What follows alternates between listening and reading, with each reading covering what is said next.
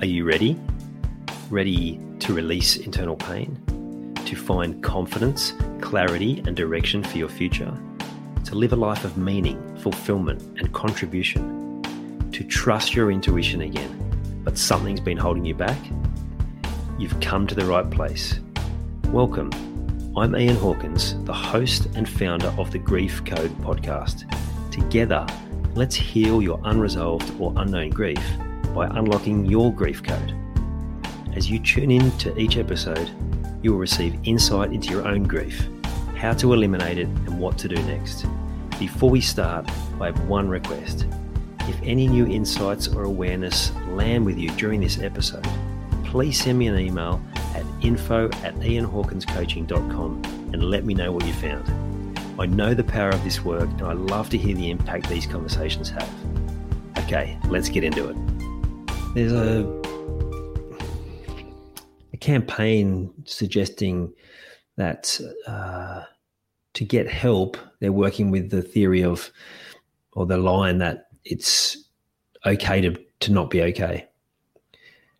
And I must admit, I quite liked that originally because it was like, yeah, it's important for people to realize that, you know, it's normal that you're going to be going through some things and there's nothing broken about you, but there is some attention that you may need to pay to yourself. So it's just making it for people to not to put so much pressure on themselves.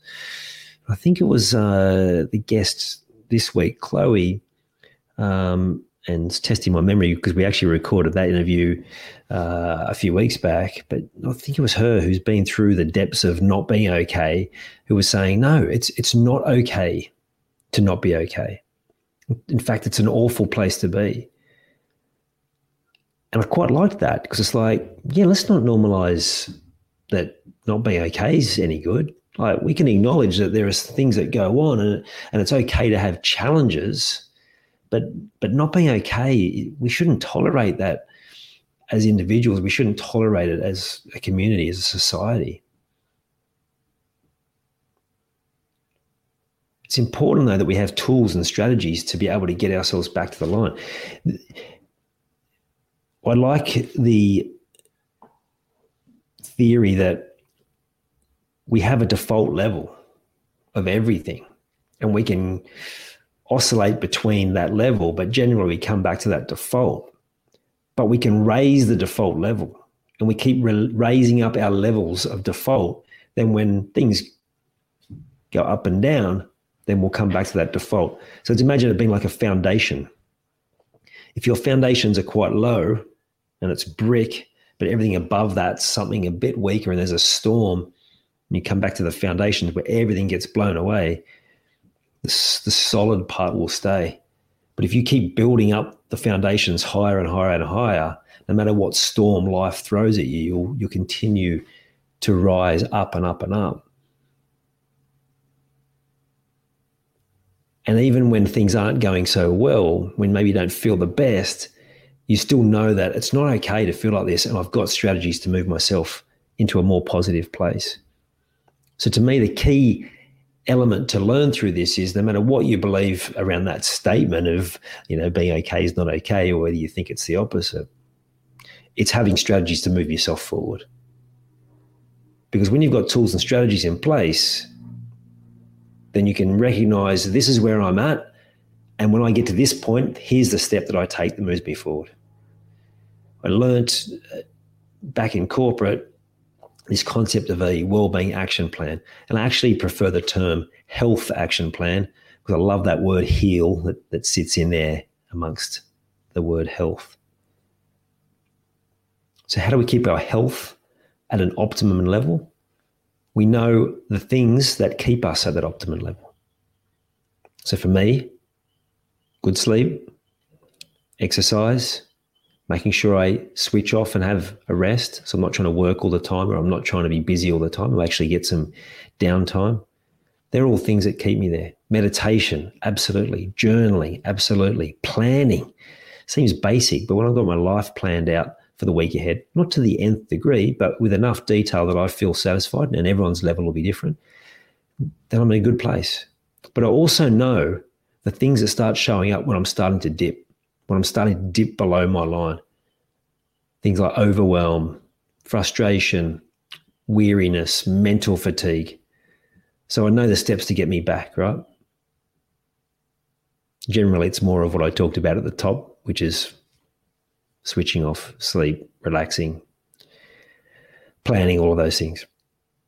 Then when you sink further down because you haven't followed your plan and you haven't done the things you know are going to get you back, when you get to those real depths, what's the one go-to strategy that you know is going to get you back on track? And for me, that's reaching out to someone. Works every time. There are still times where I am reluctant to do so because I want to try and solve on my own. But ultimately, that's what's going to help me.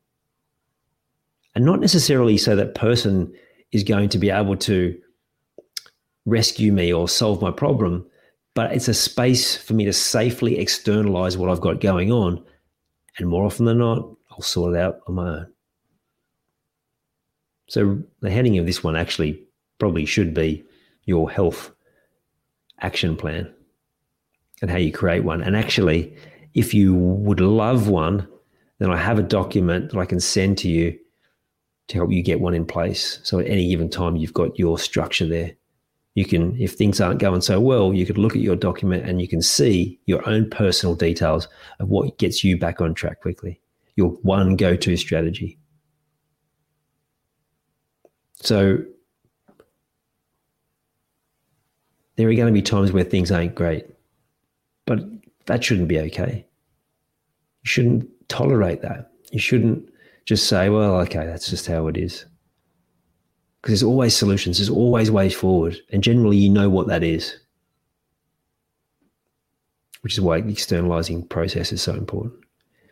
Because you can solve it on your own. And there's the amount of times people have come to me and they've said, oh, I've been thinking about this for a long time. I've been reluctant to. I kind of felt like I should be able to solve this on my own. I shouldn't need the help. It's like, what if you look at it another way? And it's just a space for you to provide the help for yourself and you to solve it on your own, because that's so much more empowering anyway. I'll leave that with you to think about.